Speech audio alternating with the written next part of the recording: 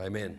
Friends, please be seated, and delightful to see you tonight. And here we are in these days, really interesting days. We have a new year ahead of us. This is our first little mini conference for the year, and it just seems good to the Holy Spirit and to me to bring a word over this weekend with respect to how we see the world, how we see the future, to make sure there is confidence in our hearts. I mean, the last 2 years there's been this pandemic so disruptive of the world, and now the newspapers are full of, threats with Russia and China and all kinds of things, and you think, well, the world has certainly changed a bit, and yet has been changing, but you're not to think that this means that this is the end of the world as you know it. If you haven't got to think back very far, and there was World War I and the Great Depression and the Spanish flu and World War II, and that was followed by, the 50 or 60 or 70 years, the greatest years of peace and prosperity the world had known. But nevertheless, interesting and difficult times come, and you're not to think it's the end of the age. You're not to misinterpret Scripture. And that's one of the things we need to consider in these few days. I want to show you some things from the Bible. And really we're going to be addressing in these three meetings the whole question of worldview, and asking the question, what are the elements of a biblical worldview? That is, a truly biblical worldview, a proper Christian worldview, or if you like, an apostolic worldview, because properly understood it amounts to the same thing. You've seen on the board up here, if you can see it on the camera, I'm not sure, but there is a text proclaiming all nations will be blessed through him, Psalm 72. And my glasses have gone away. Ah, there they are. Now that's a sign of mature years, isn't it? You heard about the fellow that searched the house from one end to the other looking for his glasses. They're on his face the whole time. It happens, Lisa. And so anyway, here's one version of Psalm 72, but here's another, ESV. May his name endure forever. His fame continue as long as the sun may, and then this phrase here has a different turn of words here. May people be blessed in him and nations call him blessed. I can tell you now, if all nations and all people are calling him blessed, it's because they have been blessed. And this is the big picture in Holy Scripture. And yet across the world we find Christians in two frames of mind. We find large numbers of those who emotionally are inclined to think that time is short, the world's getting worse, it won't be much longer, Jesus will return any day. They think in terms of the Antichrist and the Great Tribulation, and they're full of all these ideas, and invariably they think it's any day now. And yet, I've been a Christian since 1967. How many years is that? I mean, this is over 50 years now, getting on to 55 years. And there has not been a year yet where people didn't think it was any time now. I remember the year I was converted, 1967, and I was told confidently Jesus would be back within 5 years, 10 at the very most. The world can't possibly last longer. But a certain kind of Christian has been saying that for 2,000 years. It's never been true, it's not true now, and it has never been true. There is another point of view, wonderfully biblical, historically Christian.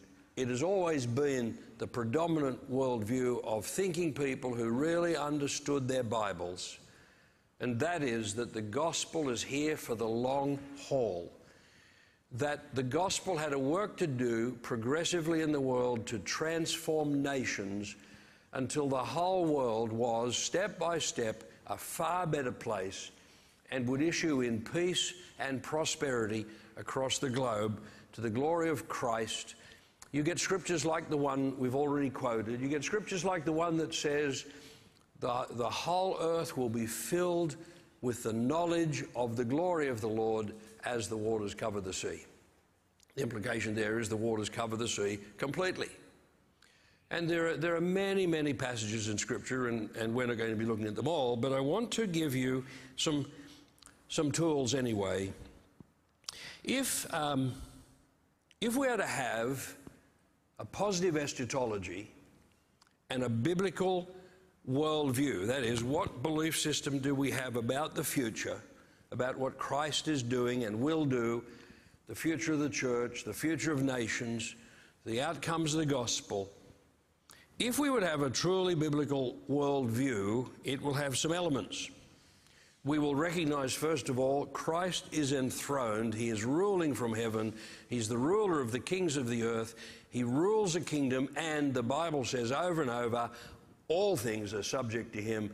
Everything in heaven, everything in earth, everything under the earth, everything bows to him, everything obeys him, and he is working through the church progressively to bring his will on earth as it is in heaven. That's why we're told to pray, your will be done on earth as it is in heaven. And so Christ is enthroned. The cross of Christ was a finished work with respect to the fact that something was put in place permanently and powerfully for the salvation of men, and no other work, no other suffering, no other price has to be paid, that this gospel will go out continuing to save people. The Bible speaks continuously of this being a long time. It speaks of, whatever the sun endures, whatever the moon endures. Jesus himself spoke several times about the fact that he would be a long time coming. Yes, he will come. There will be another visible appearing of Jesus, but I'm saying there's a huge work to do in the world before that day comes. So you've got to think in terms of long time, not short time. We've only had 2,000 years since the cross. The gospel has already prevailed in the world insofar as the church is the largest living, breathing entity in the world. It's also the largest institution in the world. The biggest thing alive on planet Earth right now is the Church of Jesus Christ, that is the body of Christ. And even if you took out people who are only half in the faith and the people who are a bit nominal and the people who don't know much, it's still the biggest thing in the world and getting bigger every day. It's alive. The living Church of Jesus Christ, it's full of his glory, full of his Spirit, and ultimately his word goes everywhere. This gospel and the work of the church is for the refining of nations and cultures. That doesn't mean there aren't some setbacks along the way. And, any war has battles that to and fro. The outcome of the war is the critical thing. And even in the European in World War II, for example, when the Nazi forces were on the back foot and retreating, and German cities were a mess, and the Allies had already invaded Europe. D-Day was past and they'd gone a long way in. The Germans rallied their forces for trying to get a bit of a breakthrough, and it eventuated in a thing called the Battle of the Bulge.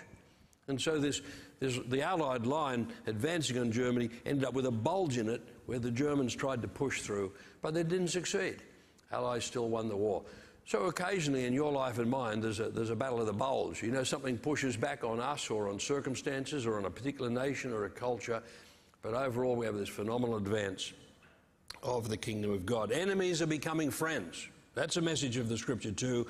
And over and above all of that, a wonderful, wonderful message about the maturing of the church in the earth. And I'm just touching on some highlights, and a couple of these things we'll come back to. But think of this one passage from the New Testament which talks about the church, the fivefold ministry and the church together. It says, until we all reach unity in the faith and in the knowledge of the Son of God and become mature, attaining to the whole measure of the fullness of Christ, then, so it's talking future, it puts this word then in there, then we will no longer be infants, tossed back and forth by the waves and blown here and there by every wind of teaching and by the cunning and craftiness of people in their deceitful scheming. Imagine that day when it gets that good. But there's more. Instead, speaking the truth in love, we will grow to become in every, this is a big statement, to become in every respect the mature body of him who is the head, that is Christ. That's an astounding statement, that the church on earth will overcome these weaknesses, that is, overcome infancy, instability, deception, and grow to become in every respect the mature body of him who is the head, that is Christ. And then it adds this bit, from him the whole body, joined and held together, grows and builds itself up in love, as each part does his work. So this is the future. And the whole purpose of the gospel and of the Holy Spirit in the world has been bit by bit to not only bring nations to this better place, to bring the church to this better place. It's a huge work, and it takes a long time. It's progressive, and we're part way in. Now, that scripture I just read to you is from Ephesians 4. Here's an equivalent hint at it. Well, it's an equivalent scripture. You can put the two together. This is from Isaiah, where he says, then all your people will be righteous. See, that's looking forward to the same day. They shall possess the land forever. What's this possess the land? See, it's using the imagery or the symbols of Old Testament Israel, but Paul, in the gospel, writing to the Romans, I think it was, he made it very clear that Abraham was not just promised the land of Israel, he was promised the whole world. And besides which, Scripture says, you are God's field. So when it says we'll possess the land forever, we'll possess ourselves, we'll belong to each other, we inherit the whole world. It's astounding. Jesus said the meek will inherit the earth. No, everywhere you look, you find this kind of thing in the Scriptures. And the Lord ends that little paragraph in Isaiah by saying, I am the Lord, in its time I will hasten it. In other words, when the right time comes, he'll be putting it in place and speedily putting in place the things that make for it. So anyway, over these 3 sessions, here are the 3 things I want to speak of that will help us get a better view of the times we live in and the times to come. Tonight, I want to spend a few minutes talking about how to read the book of Revelation. That is, what approach to take, what view to have in mind when you read the book of Revelation. Tomorrow night, I want to talk about the new heavens and the new earth, and Sunday morning, talking about creating the new Jerusalem. Now, these terms come out of Isaiah 65, verse 17, where he says, this is Isaiah quoting the Lord, he says, see, I will create new heavens and a new earth. And everybody thinks, oh, destruction of the cosmos, planet gone, moon gone, sun gone, stars gone, and a whole something new put in place. It's not talking about that at all. It's talking about something entirely different. He says, I will create new heavens and a new earth. The former things will not be remembered. Well, that sentence would be meaningless if it wasn't the same people there. So it's in the lifetime of people. It's in the life history of the planet that there will be a change of heavens and earth. It's not talking the cosmos at all. But be glad and rejoice forever in what I will create, for I will create Jerusalem to be a delight and its people a joy. So we can talk about some of those things over the next couple of sessions. So tonight, the book of Revelation. I mean, it's huge. And no pastor ever has time to teach all that could be taught out of the book of Revelation. You know what you've got to do? You've got to read books. All I can do is give you an inkling of the way to approach it, what it is, how to understand it, but in terms of its detail, you have got to access books. And thankfully, the best book available that will give you a blow-by-blow description of what the book of Revelation is all about is free to a good home. No, not this one. This one is mine. But it just so happens that there is a website from which you can download the entire book freely and read it in your Kindle. And this book is called The Days of Vengeance. And it is a commentary, big book as you can see, on the book of Revelation. And I'll show you in a moment just how useful such a book is. But let me tell you, just to read the preface, which is not written by the author's fantastic, but the preface written by someone else, that alone is worth the trouble of finding the book. Anyway, David Chilton is the author. The book is called The Days of Vengeance, and the website, now no one's allowed to go there and start downloading it in the meeting. The website is called freebooks.com. What could be more simple? freebooks.com, and you will find it is a huge library of books across every useful subject imaginable by Christians. Anyway, you can start downloading when you get home. But we're not going to quote the book, but I'm going to tell you tonight in a little while one of the things that you will find in that book. However, here's what I have to say to you about how to approach the reading of the book of Revelation, because the problem you have, remember I said a few minutes ago that you've got these two viewpoints in the world where a minority, but a large minority of Christians make a lot out of, oh, the world's getting worse and it's almost will be ended. But others have a much more biblical point of view with respect to what the Lord wants to achieve in the world. Well, the way you approach the book of Revelation, or your understanding of it, is going to affect that viewpoint. So if when you read the book of Revelation you think you are reading about the end of the world, you could very easily end up with a pessimistic point of view and live in fear. The book of Revelation was not written to cause you to live in fear. In fact, the book of Revelation is meant to show you, on the one hand, the glory of Christ and his victory over everything and the destruction of all his enemies, and on the other hand, the book of Revelation is meant to show you the glory of the church and her acceptance with God and the astounding wonders into which we have been brought. It's a wonderful book, but if you think it is about the end of the world, and you think that all these curses, all the vials of wrath and bowls of wrath and trumpets of wrath are all about to be poured out upon the world, you will have a very pessimistic view indeed. And my task tonight is to explain to you that the book of Revelation is not about the end of the world, but it was about the end of the age. It was about the end of the Old Covenant age.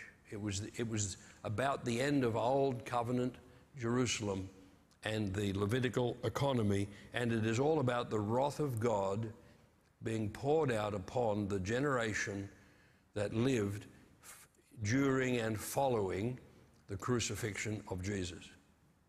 And this I want to show you. So here are the few things that you need to know, at least as far as I'm concerned tonight, about the book of Revelation. Number one, I have about 4 of these. Number one,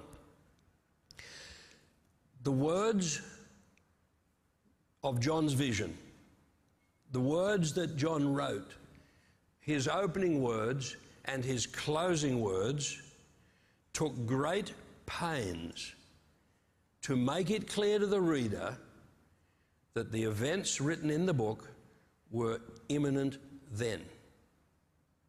Let me try and put that more simply. John took great pains, or perhaps we should say Jesus took great pains, to make it very clear to those who read and heard the book read that the events being described were about to happen right then. Not now, not 2,000 years later, not 100 years from now. It was very clear that it was all about to happen in the lifetime, in the very near lifetime of the people who first received the letter. So this I want to show you and take a few minutes over. Now, Revelation 1 and verse 1. This is the first verse. Look at it closely. The revelation of Jesus Christ, which God gave him to show his servants the things that must soon take place. He made it known by sending his angel to his servant John. Notice then how many hands this has passed through. According to this text, God the Father gives this revelation to Jesus, who gave it to an angel to take it to John so John could give it to the churches. But look what it says, which God gave him, that is, God gave to Jesus, to show to his servants, that is, to the servants of Jesus, the things that must soon take place. Now, if you were John writing this, and if you were the churches receiving it, it would be very clear This is telling us about things we've got to be ready for right now. Get ourselves ready. It's all about to happen. 2 verses later, Revelation 1 verse 3. Blessed is the one who reads aloud the words of this prophecy, and blessed are those who hear and who keep what is written in it, for the time is near. Notice these days,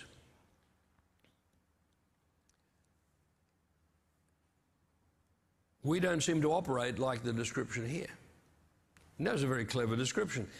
Blessed is the one who reads aloud the words of this prophecy. What's that all about? This is when the church used to meet. The same as in synagogues, they didn't all have a copy. They would meet and listen while someone read. It's describing that culture. It's describing those times. Blessed is the one who reads aloud the words of this prophecy, and blessed are those who hear. It's describing a meeting of the first century. And then, what's it say? For the time is near. And then just 4 verses later, behold, he's coming with the clouds, and every eye will see him, even those who pierced him, and all the tribes of the earth will wail on account of him. Even so, amen. It's very imminent. It's very pressing. The trouble is, a modern-day reader reads this bit about he's coming with the clouds and every eye will see him, and you think it's describing a visible event like the second coming of Jesus. But these people knew fine well what this meant. The Old Testament is full of this imagery that if God came on the clouds, it meant he was coming to judge. You didn't see God, but you saw the troubles. You saw the days in which these judgments were poured out. That's what the symbolism means. And so when this verse says, behold, he's coming with the clouds, it means Jesus is about to act in history. He's about to judge nations. He's about to judge peoples. And every eye will see him. What it means is every eye will recognize that he's the one that's doing it. This will become clearer when we get to Matthew in a little while. Even those who pierced him, and all the tribes of the earth. For earth read land. Land, the land of Israel. The world isn't full of tribes. You and I aren't a tribe. But Israel was very tribal. It's the great distinctive of the nation of Israel. I mean, yes, if you go to the jungles, it's tribe. But in terms of formal and large nations, they were not tribal, but Israel was. And the tribes of the land is very much an Old Testament buzz phrase for Israel. Even those who pierced him, and all the tribes of the land will wail on account of him. Now, this is just the first chapter pressing this imminence. It's near, it's soon, it's about to happen, there's a judgment coming. So now we step to the next chapter, and to the letter, in the letter to Pergamum, Jesus writes 7 letters to 7 churches. By the way, these churches were all in a Roman province called Asia. The Roman Empire had 10 provinces. Asia was one of them, and Asia is very significant, and I'll explain why in a minute. And the 7 letters to the 7 churches are all in this province of Asia. It's like there was a ring road, the main highway, and they were strung out all along it. It's a bit like if you go from here to Longreach, you know, and you've got Rockhampton, and you've got Blackwater, and you've got Emerald, and so on and so forth. And so here in the 3rd letter, the one to Pergamum, Jesus says, and the reason I'm quoting this is for you to see the word come and the word soon.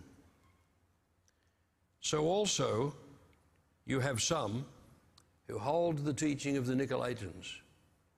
Therefore repent. If not, I will come to you soon and war against them with the sword of my mouth. I want you to see clearly what come means and what soon means. When Jesus says come, it should be obvious to you he is not talking about a visible appearing.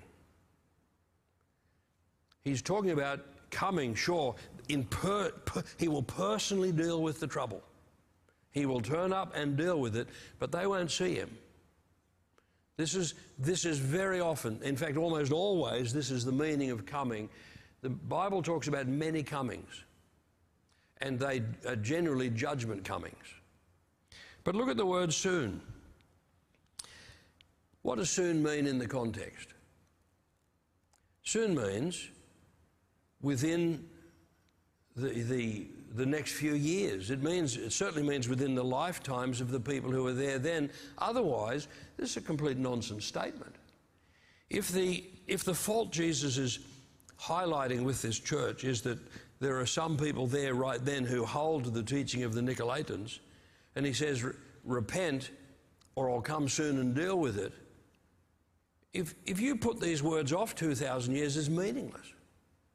It's only meaningful if when he said soon, he meant soon. And you'll find that all through the book of Revelation, there are many, by the way, chapter 1 and the last chapter, chapter 22, are full of the word soon.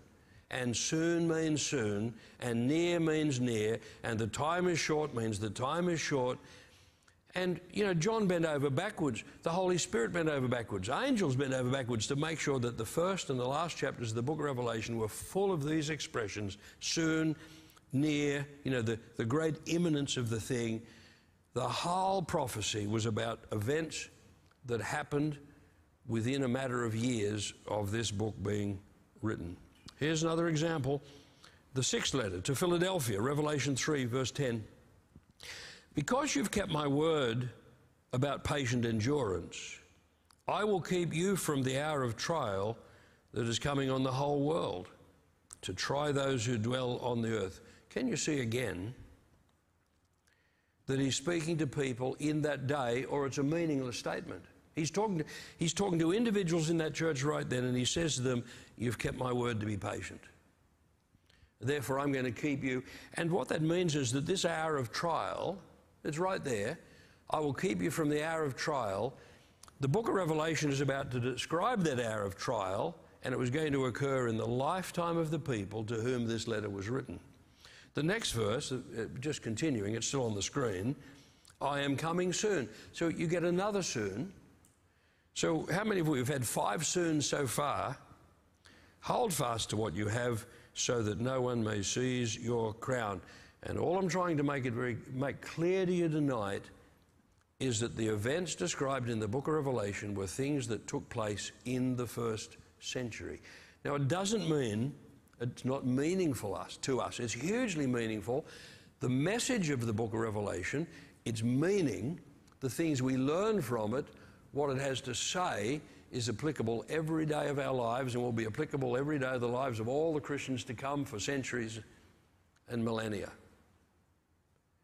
But the actual events prophesied or foretold that this will happen, that will happen, all took place in the first century. We go to the last chapter, chapter 22, verse 6. And he said to me, he's closing out the apocalypse now. By the way, the word apocalypse simply means revelation. And he said to me, these words are trustworthy and true. And the Lord, the God of the spirits of the prophets, has sent his angel to show his servants what must soon take place. Again, such a clear word to people who would read it then, hear it read then. It was to happen in their days. And the next verse, and behold, I am coming soon. Blessed is the one who keeps the words of the prophecy of this book.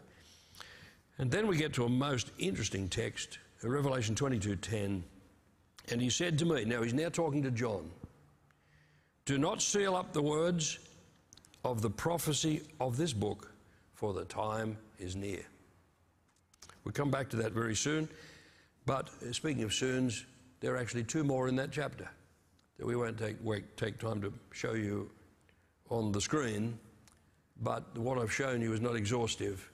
There are others. So this is the first thing to remember about the book of Revelation.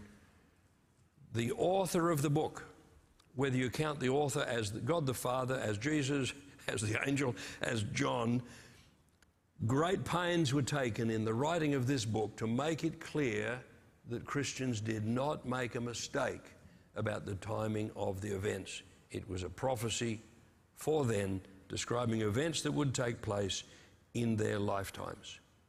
Number 2, hand in hand with that, the early church in the days of Peter and Paul and John and James were actually expecting an imminent eschatological judgment to be personally delivered upon their world by Jesus. It had been preached. It had been preached by Jesus. It had been preached by all the apostles. It's in the Scriptures. I'm not going to take the time to pull out for you from the epistles and the Gospels all the examples, but I give you just one little text. Here's James 5:9. Do not grumble against one another, brothers, so that you may not be judged. Behold, the judge is standing at the door. And I know you can interpret this as, general life, but the truth is that all through the New Testament, the fact is Jesus said things would happen in the lifetime of his hearers. I'll show you that in a moment.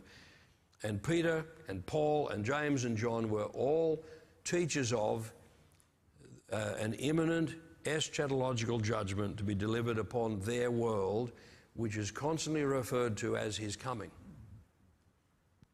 Number 3,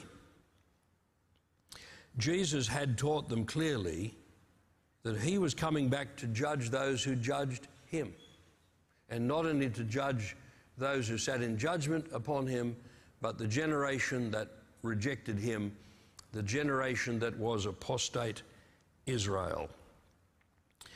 For example, Matthew 26, this is in the trial of Jesus, and he's before the Sanhedrin. Verse 63, yes, it's there. Jesus remained silent, and the high priest said to him, I adjure you by the living God, tell us if you are the Christ, the Son of God. Jesus said to him, you've said so. But I tell you, from now on you will see the Son of Man seated at the right hand of power and coming on the clouds of heaven. Now, it might not be totally clear to you, but if you look in those English words to the phrase where, but I tell you, from now on, the Greek wording, as recorded by Matthew, means the next thing that will happen is. In other words, after this, you're going to see that. It's a near-time event Jesus is predicting. You will see the Son of Man seated at the right hand of power and coming on the clouds of heaven. Now, this is an allusion to Daniel chapter 5, where there is a description of, it says, someone like a son of man, and it described him as coming on the clouds of heaven, but entering the presence of the Almighty, receiving dominion, authority, power, rule. His kingdom lasts forever and ever and ever. It was a description of the Son of Man being exalted to the right hand of the Father. And Jesus here is putting himself in that place and saying, you will see the Son of Man coming on the clouds of heaven. And that phrase meant one thing, and one thing only, to his hearers, that he was coming back to judge them, a cataclysmic, eschatological judgment upon the Israel of that day. And he did. He described it himself. In fact, you go back 2 chapters in Matthew 24, using the same terminology. Jesus, sitting with his disciples on the Mount of Olives, told them, verse 30, then will appear in heaven the sign of the Son of Man, and then all the tribes of the earth will mourn. Where have you heard that phrase before? Comes straight out of the book of Revelation chapter 1. So long before John wrote it in chapter 1 of the book of Revelation, Jesus had said it. But it's not just from there. It goes back to Zechariah. Then all the tribes of the land will mourn, and they will see the Son of Man coming on the clouds of heaven with power and great glory. Now, you might say, well, all very well and good, but what about this opening phrase here, then will appear in heaven the sign of the Son of Man? There's a mystifying phrase for you, but it comes down to translation. Here is the literal, from Young's literal translation. It turns out that the modern translators have smoothed it out to make it sensible to a modern reader, but it doesn't mean they captured the meaning. So the modern English here says, then will appear in heaven the sign of the Son of Man. It's making it look like something's going to appear in the sky. And some people foolishly have suggested, oh, a big banner is going to be unrolled. Well, that's just nonsense. The literal, a literal translation of the Greek says, then shall appear the sign of the Son of Man in heaven. Put it slightly different way for clarity. Then shall appear the sign that the Son of Man is in heaven. What was the sign? It was the judgment poured out. In other words, the proof to Israel, the proof to the Pharisees, the proof to the Sanhedrin, the proof to the church, the proof to all the Jewish scoffers who said, where's his coming? Was when the judgment was poured out upon Jerusalem as Jesus had predicted, as the apostles had preached it would occur for 40 years, and the Roman armies turned up and finally the temple was destroyed. That was the sign that the Son of Man was ruling. The Son of Man was reigning.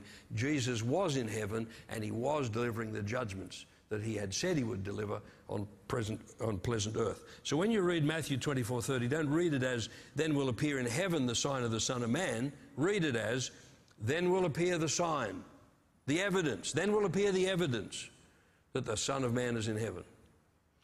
And that is completely accurate and true to the Greek language as recorded here by Matthew. And even this word appear, you know, don't be so wooden in understanding it that you think it's got to be visible. We use that word with invisible things as well as visible, with literal and figurative as well. And when you go, once again, look at the Greek word that they've translated appear, which is phino, it means to show. And it can be literal or figurative, to be seen, or to be, where are we? To bring forth into the light, or to become evident, and to become clear. Another meaning is to appear to the mind. In other words, it's like when we say in English, oh, I see. We're not talking about something we see at all, but we've grasped the understanding. Oh, it appears. Yes, it appears. People, you say that in a court case. Well, it appears from the evidence that. And that's how you can read that. And we're into our third point here. And here's another side to the same coin. What's our point here? Jesus had taught them clearly that he was coming back to judge. Something else that was often in the words of Jesus that you need to get straight. He often referred to this generation. I'll give you examples. Matthew 24:33. So when you see all these things, you know that he is near at the very gates. Truly I say to you, this generation will not pass away until all these things take place. So everything that we've already described, Jesus said, this generation. In other words, the generation then living. And people turn themselves inside out to try and explain this away, to try and make the word generation mean, a race. So it's Israel. Israel won't pass away. Or this present world. No, this present world won't pass away. But in every other place in the Bible where the word generation is used, it means the generation of people then presently living.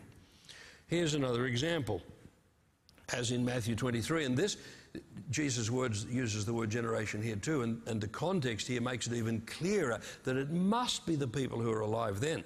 So Matthew 23:34, therefore I send you prophets and wise men and scribes, some of whom you will kill and crucify, and some you'll flog in your synagogues and persecute from town to town. Now up to now, yes, those things you could say, well, that could go on for thousands of years. True, but we haven't finished reading. So that on you, he's now speaking to the people present right there, on you may come all the righteous blood shed on earth, from the blood of righteous Abel to the blood of Zechariah, the son of Barachiah, whom you murdered between the sanctuary and the altar. Truly I say to you, all these things will come upon this generation. And there are other scriptures supporting the fact that judgment for the whole historical sins of Israel would finally be paid for, would finally come upon Israel in that day. It's a bit like Jesus on his way to the cross saying, weep not for me, but for yourselves, and so on and so forth. He wept over Jerusalem because of what was coming. And Mark 8, this is interesting too. The last verse of Mark 8 and the first verse of Mark 9, Jesus says, and bear in mind, he is speaking of Israelites, he's speaking to Israel in the day in which he was with them. For whoever is ashamed of me and of my words in this adulterous and sinful generation, of him will the Son of Man also be ashamed when he comes in the glory of his Father with his holy angels. He's talking about the soon coming judgment on Jerusalem. And he said to them, and how do we know? Because the very next thing he said, it's on the board. And he said to them, truly I say to you, there are some standing here who will not taste death until they see the kingdom of God after it has come with power. And you might say, oh, well, that was the day of Pentecost. But no, this kingdom of God coming with power, the Son of Man coming on the clouds with power, this is a reference to the final outworking of the prophecies of Jesus with respect to the destruction of Jerusalem. Peter, who stands up on the day of Pentecost, includes this because he says in his preaching, you know, this is that prophesied by Joel, who said, in the last days I will pour out my spirit, and your sons and daughters will prophesy, your old men dream dreams, you know, servants, I'll, you know, pour out my spirit. But he adds on that there'll be blood and fire and vapor of smoke in Jerusalem. In fact, all he's doing is quoting Joel's prophecy. Joel put the two together. And the fact is that the events of the passion of Jesus, his crucifixion, his resurrection, his ascension to the Father, the pouring out of the Holy Spirit, cannot be separated from the then judgment that comes upon Jerusalem. So the Spirit of God came upon Jerusalem, and whoever calls upon the name of the Lord will be saved. And the judgments of Jesus also came upon Jerusalem, and it's one complete work. It all tends to be described together, prophesied together, and you take it as a whole. The kingdom of God, that the body of Christ, the church, was established on earth with power. And if you had lived in those days, you would have known something was really up and changed in the world. Fourth item. Yep, we're nearly through what I have to say tonight. Why was the book of Revelation addressed to the 7 churches of Asia and not simply addressed to the whole body of Christ? And for questions like this, you can get answers from really good books like this. And this is why I'm recommending it, The Days of Vengeance. Oh, by the way, that phrase, the days of vengeance, is a Bible phrase. Would you like to know where it comes from? After Jesus was baptized, he went into the desert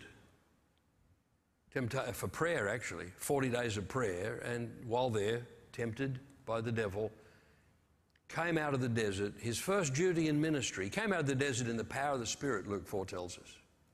His first duty in ministry was he went to the synagogue in Nazareth where he'd been brought up. It was his turn to read the Bible that Saturday. He finds the place in the prophet Isaiah that he wanted to read. He reads the famous passage, the Spirit of the Lord is upon me because he has anointed me to preach good news to the poor, recovery of sight to the blind, you know, and so on and so forth. And the final phrase was, and to proclaim the acceptable year of the Lord. That is a jubilee. That's what the gospel is. And he closed the scroll and said, this day, or today, this scripture has been fulfilled in your hearing. But he didn't finish reading the quote. He stopped reading one item short because the next line in the prophet Isaiah was not being fulfilled that day. Remember what Jesus said? This day, this scripture. And so the prophecy of Isaiah, like the prophecy of Joel, included both the pouring out of salvation and the pouring out of judgment. But 3 years later, when Jesus was describing, and you find this, by the way, in the Gospel of Luke, when Jesus was describing the judgment of Jerusalem, when he was describing the Great Tribulation, which is what that is, and that the Roman armies would come and surround the city and so on and so forth, Jesus included there in his description the phrase that he had not tacked on 3 years before. It was in Luke then, in describing the judgment of Jerusalem, that he said, those will be the days of vengeance. And that's where this book gets its title from the prophecy in Isaiah and from the statement of Jesus. Jesus' description of the destruction of Jerusalem and the judgment that fell on Old Covenant Israel that completely destroyed the city, destroyed the priesthood, destroyed the temple, and destroyed forever the Levitical economy and the whole Mosaic system, never to be recovered, never to be rebuilt, all the priesthood destroyed. Those were the days of vengeance, and it is those days of vengeance that the book of Revelation describes. The book of Revelation is a very Jewish book, and hundreds and hundreds and hundreds of allusions to the Old Testament. I'll come back to that in just a moment. I want to answer this question. Why was the book of Revelation addressed to the 7 churches of Asia? And you will find this answer in beautiful detail on pages 7, 8 and beyond in that book. But here's a quick little summary, and it's this. Why Asia? 1, after the destruction of Jerusalem, the province of Asia became the most influential centre of Christianity in the Roman Empire. In other words, it was sent to that part of the Roman Empire that after Jerusalem was destroyed, see, up until then, the Jerusalem church was the centre of world Christianity. But now it's gone. All those Christians had fled. They did what Jesus said. When you see the armies flee, they fled. Not one Christian perished in the destruction of Jerusalem. So there's no more church there because there's no more city there. In fact, nobody lived there for another 200 years. But the places to which the book of Revelation was sent became the centre, the influential centre of Christianity for the Roman Empire. Reason 2, Asia was a very strong centre of emperor worship. It was a cult. At Ephesus and Smyrna and Pergamum, you know, these are the names of the towns that have the letters. And all through that province of Asia, the Caesar cult was more popular than anywhere else. Imperialism was huge, and the church in that province was up against grave circumstances. They needed the book. For example, Octavian, the emperor, the original emperor, had changed his name to Augustus, and he was called the Son of God. You know, August. Anyway, he was called the Son of God.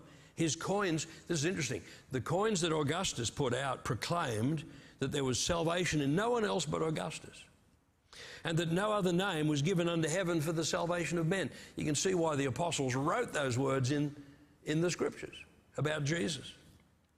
And this was common to all the Caesars, and as the age progressed, one phrase was used increasingly, Caesar is Lord, and for Rome, the religious and pious man was the one who recognized Rome as central to every point in his life, and for Rome, Christianity was a treasonable faith and a danger to the political order. So anyway, the province of Asia was where all of this was going to be played out in time. Earlier, I showed you on the board Revelation 22:10. I want to take you to Daniel 12. Well, no, let me show you 22:10 first of all. Find Revelation 22:10. Here it is. Take a look at these words. He said to me, this is to John, do not seal up the words of the prophecy of the book, for the time is near. Now we compare this to Revelation chapter 12, written, some 500 give or take years before. Daniel chapter 12, verse 4. But you, Daniel, shut up the words and seal the book until the time of the end. Many shall run to and fro, and knowledge shall increase. So Daniel gets given all this information about the end, not the end of the world, the end of the age, the end of the Jewish age, the end of the Jewish nation. But he's told, this 500 plus years before that end is to come, seal up the words. In other words, no one will understand it. It's written. There are words in the book of Daniel. No one will have a clue what it means. It's sealed. But when John gets this revelation, he's told, do not seal it. The time is near. In other words, Revelation continues on where Daniel leaves off. It's, one author has said that the book of Revelation is really Daniel part 2. It is very Jewish, and there's a lot else could be said about that. It's wonderful. If you understand the Jewish idiom, the Jewish symbolism. By the way, yes, the book of Revelation is full of symbols, and I've said here often enough, unless you're willing to study the Old Testament and to understand prophetic symbolism, the language, the apocalyptic language, the metaphor of the prophets, don't pretend that you understand what the symbols in the book of Revelation mean. Reason being is they all come from there. That is their source. Now, John doesn't directly quote the Old Testament, but he uses the language of the Old Testament. He uses the pictures, he uses the symbols. So he draws all that rich heritage to give us the revelation, this apocalypse of the Lord Jesus. And I don't have time to give you endless examples of it, except to say that of these more than 500 connections with the Old Testament that are in Revelation, most of them are from the prophetic books, and that is from Isaiah, Jeremiah, Ezekiel, and Daniel in particular, but also from minor prophets, and references to Zechariah, Joel, Amos, Hosea are most common. The book of Revelation draws heavily on Leviticus. It draws heavily on the book of Exodus. Its structure is the same structure as many of the books of the Old Testament. That is a covenant structure. It's there's much else could be said, and there's no time to say it, except to say that unless you understand the book of Revelation in that context, and to realize that it is speaking about things that the Old Testament had spoken about on many occasions, and it brings them to a place where if you like, it's the official book that closes the Old Covenant and judges the great harlot, the faithless wife of Jehovah, judges her, calls her Sodom and Egypt and Babylon, and her smoke and her torment rises forever. This is the destruction of Jerusalem. And then brings forth the bride of Christ, pure, and presents this bride as the new Jerusalem, coming down out of heaven from God to the earth. That will come back to. But unless you can see the book of Revelation that way, a phenomenal book, an astounding book, the only book in the Bible that says if you read it, you'll be blessed. But you have to be able to see it. You have to be able to read it with this understanding. And of course, you'll read things in there when you get down to the particulars that you don't grasp. How some of that imagery works, but that's why you need good books. That's only one good book. There are many. This one's free. But it's very handy because you can look up a reference. You know, Revelation 17 and 10. What could that possibly mean? You can look in the book and read a whole blurb and think, oh, yeah, the symbolism. So it's worth your while becoming students. The purpose of tonight, time is up. The purpose of tonight is to, in a sense, remove out of the hearts and minds of people a hindrance to believing that the gospel is here to transform the world of the future. If the book of Revelation is a hindrance in the road because people are thinking that it's describing the end of the world, and it's always soon, but it's never here yet, you've got a problem. But if you can properly understand where to place it in history, the events have taken place, the judgment that took place on Old Covenant Israel emancipated the gospel, and as a result of that, the gospel has been going to nation after nation, unhindered. All the schemes of men and of devils cannot stop the gospel progressively spreading out in this world, taking hold of hearts, saving lives, changing nations, and it's continuing this day and every day. It will not come to an end. And so therefore, a proper perspective on the book of Revelation will help you. So what were the 4 points? To summarize here, whip back, here they are. The words of John's vision, that is the words we find in the book of Revelation.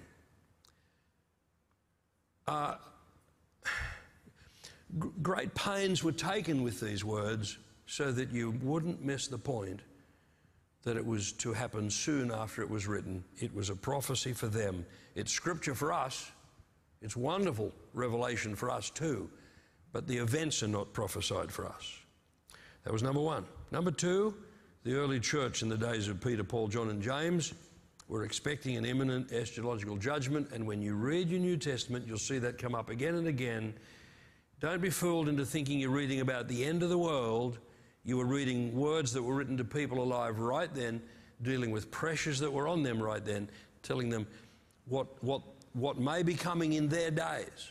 Now, we draw lessons from that for our days, but we don't assume that this is the dark end of the world, when what was being described was that dark end of that age. Item 3 was Jesus had taught them that he was coming back to judge that generation and those who judged him, and that the generation meant generation. Some of you alive here today, he said, will see this. And item 4, I addressed the subject, why was the book of Revelation written to the churches of Asia?